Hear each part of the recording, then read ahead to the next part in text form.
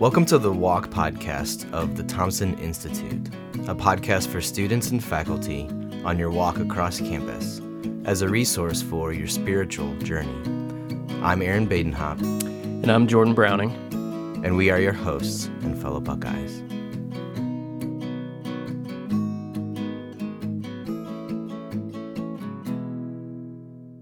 Well, if you found this podcast to be helpful to you, we encourage you to think about someone you know that might also benefit from being introduced to the walk. Sharing links from the Thompson Institute website or from your podcast app with friends, acquaintances, classmates, etc. may be a helpful first step in someone else's spiritual journey.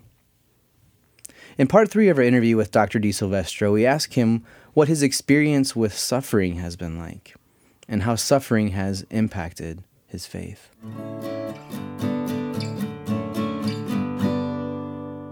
Even curious, even for yourself personally, you've talked even previously about what it was like for you to go into college as an undergraduate student and sort of start to wrestle with why do I believe the things that I believe, your own look at kind of historical data and the person of Jesus, your own engagement with the Gospels and the person of Jesus, since kind of making that decision and saying, yeah, this is what I'm all about. Even kind of taking that 10% step of faith, even to say, okay, I've been created with this purpose and I want this relationship with Jesus. Do you feel like, how's your experience been with that? We've been talked a lot about even kind of scientifically, what does it look like to engage with faith?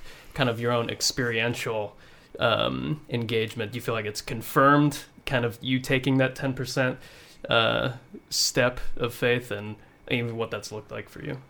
Yeah, as I said, I put out the hypothesis that the Bible was true and Jesus was real, and I was going to go forward with that assumption and see how it worked out, like the way I did experiments in the lab. Some hypothesis, I thought, well, this might work, this might not, but others I thought, I think this one's pretty good. And then I would go forward in either case and see where it led. And I've done that with my Christian walk. Now, God could do whatever he wants. A lot of people will say, well, if God would do something dramatic with me, then I'll believe. And he's perfectly free to do that. There are some examples in the Bible where he does that. But one of the problems with that is if he tries to force you to believe, there's not really a hard attitude. I mean, you're kind of forced into something, and most of us don't want to be forced into a relationship and say, oh, I guess I got to do this, but I don't really want to.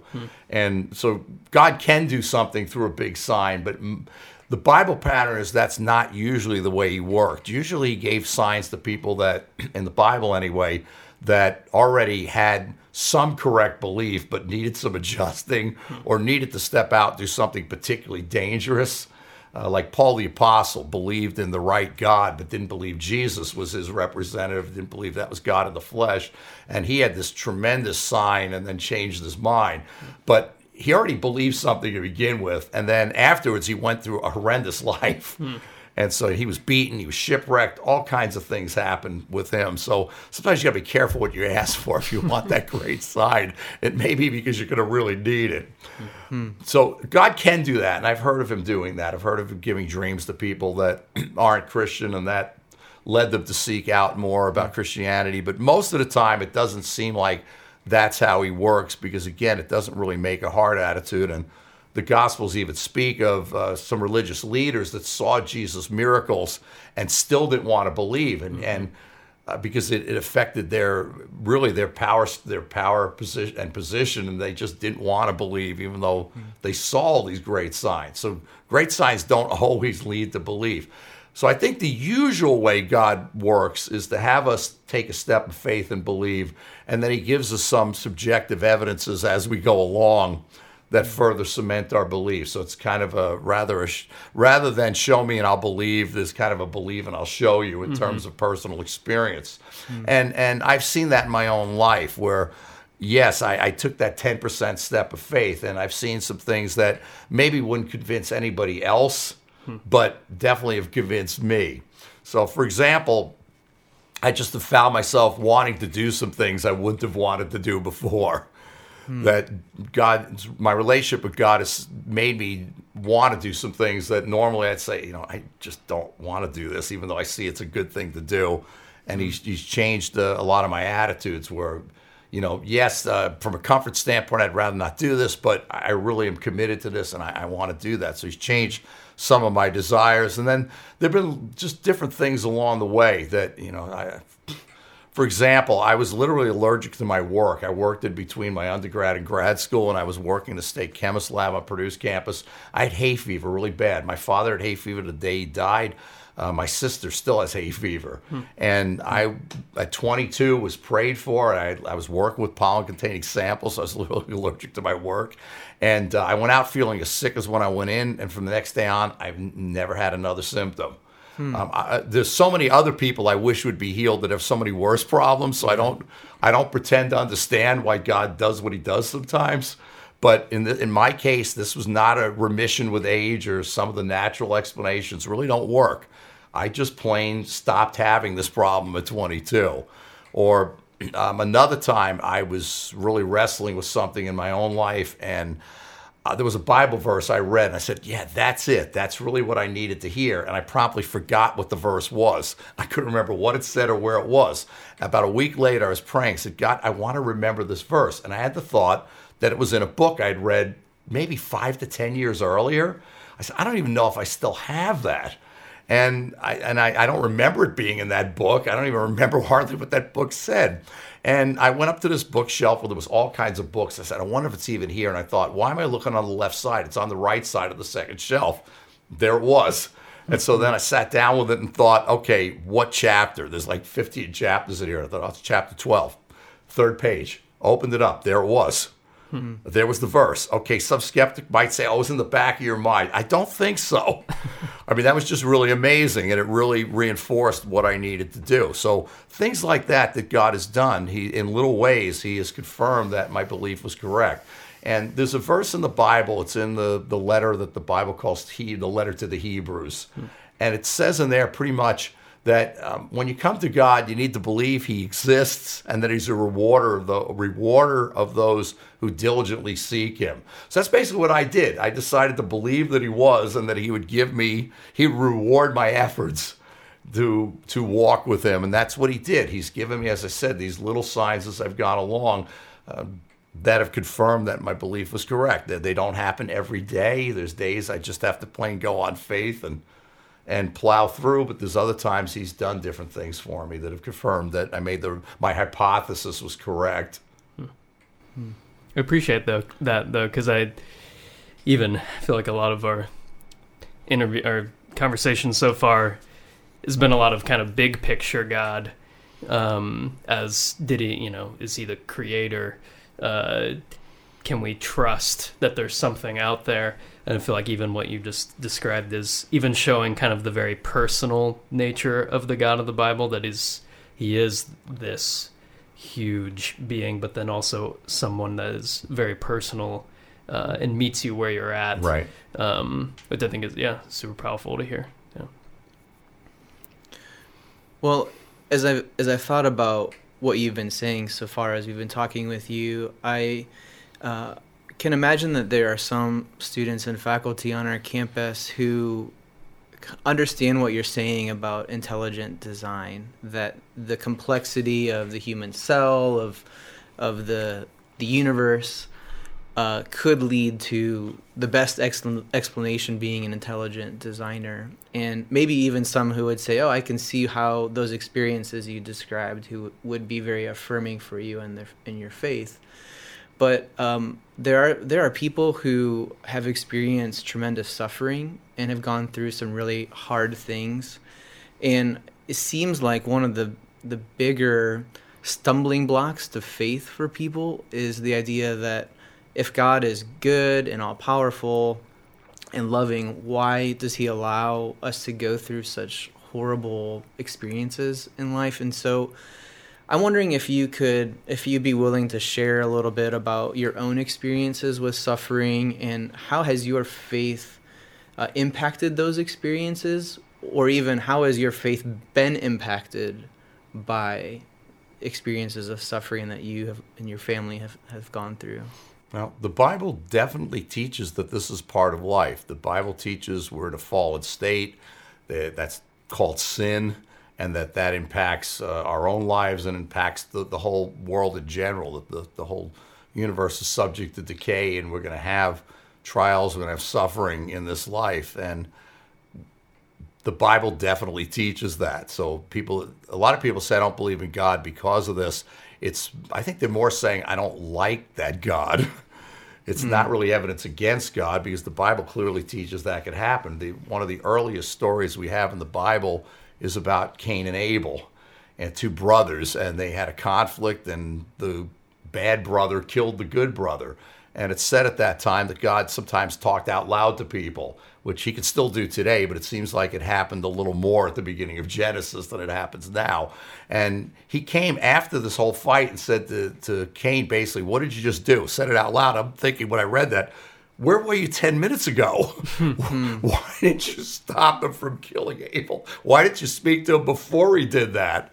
But yet he allowed that evil. And then later in the New Testament, people came to Jesus and talked about how the Romans had killed some people, and then Jesus brought up how a tower had fell down and some people were killed. And they wanted an explanation. And one of the convenient explanations that sometimes went around at that time and still goes around today is that, well, they were bad people and I'm good, so it didn't happen to me. And Jesus basically told them, those people were no worse than you are. It's interesting, he didn't say that you're all good. He basically said you're all sinners. You all fall short of the glory of God. You all fall short. That's the nature of the world. There's sin in it, and no one in their own strength reaches the standard God's put up for us. So he basically said they were no worse than you are, the people killed by the Romans or the people that fell in the tower. But he didn't offer an explanation why. He just said this is not the reason, but he didn't tell them what it was. Similarly, when in the Bible, when Job suffered, at the end, God comes to him and basically says, I know a whole lot more than you do. That's all you need to know. He didn't explain to Job either why Job had gone through everything. So there does seem to be something in the Bible that more or less says the world is under a curse because of sin. There's going to be suffering. There's going to be catastrophes. There's going to be sickness. You're not going to get a full explanation of how all this works, except to know it's part of the fallen nature of the universe. And that one day, though, if you accept Jesus as your Savior, you will go to heaven, and that's for eternity. And that's going to be way more valuable to you than anything you go through in the short run. The other thing that God says to us is that I'm not aloof from your sufferings. According to the Bible, God came to earth as a man named Jesus, and he suffered rejection, he suffered all kinds of things, and eventually was tortured and killed. So it's not just a matter of do what I say and not what I do. God said, I'm not going to explain everything to you, but I'm going to come and take some of this as well. I won't be aloof from your pain. So that's all the theology, and that's all great. But then when it hits you personally, sometimes the theology doesn't comfort you much. And I've gone through some things. The worst thing I've gone through was a little over a year ago. My oldest son died indirectly from cancer. And there were a lot of questions. Why? Because at the time he died, he might have even been cancer-free. He was going through a fairly, supposedly mild immunotherapy we're not even sure he needed. And he had this unprecedented reaction to immunotherapy and died from the immunotherapy. So it's like, what if we never even had that treatment done? You know, there's all kinds of questions about that. And he left behind a 2.5-year-old son, and then he had another son born a couple of weeks after he died. So, okay, I could say I'm going to see David in heaven. I had 32 good years with him. I can live with that. But I just hate that his children are growing up without him there as a father. And although I understand the suffering and sin, God, why couldn't you have spared him? You spare people in the Bible, but sometimes you don't. Again, in that book of Hebrews, it talks about all the miraculous rescues that people experience, but then it said, and others weren't rescued. You know, David was one of the others. You know, why did you cure me of hay fever or heal me of hay fever? I would gladly live with hay fever my whole life and not have had David die indirectly from cancer. I can live with the idea of the suffering, but I don't understand why God rescues some in this life and why he doesn't. And the Bible just plain doesn't explain that. It just says this is the way things are. There will be a reward in heaven, and everything will be great at that point. That's your hope. Why some are rescued in this life and why some aren't, we just don't know. And so that's a point where you either believe or you don't, and I chose to believe and keep going.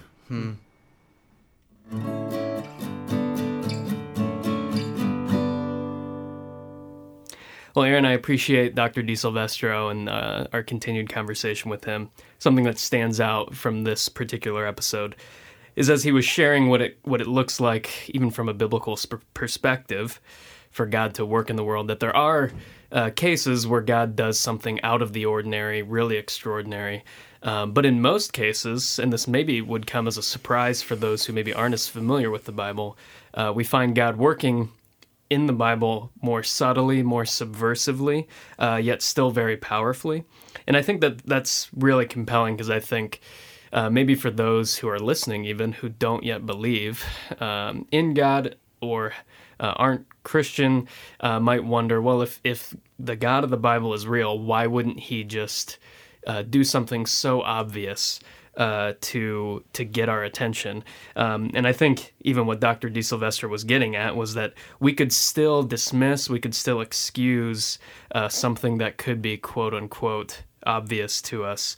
And I think even personally, as I continue in my own spiritual journey in Christianity, I feel like I'm convinced more and more that God wants me even to pay attention more to the subtle and subversive ways that he's working that are still very powerful, rather than trying to look to see like, okay, when's he going to do this obvious and overt miracle?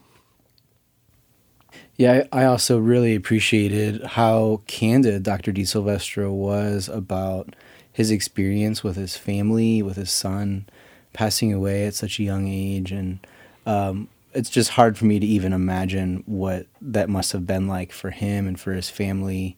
And I think it's significant because I think so many of us, when we experience suffering, it can almost feel like this deterrence to belief in God, and I think it's significant that Dr. DiSilvestro can express his experience of suffering and really talk about how there are still unanswered questions related to why God has allowed this to happen. He expressed that it doesn't make sense to him, but it's cool to see how he models for us what it looks like to persevere in faith, even with these very painfully unanswered questions still present. It sort of displays to us that is possible.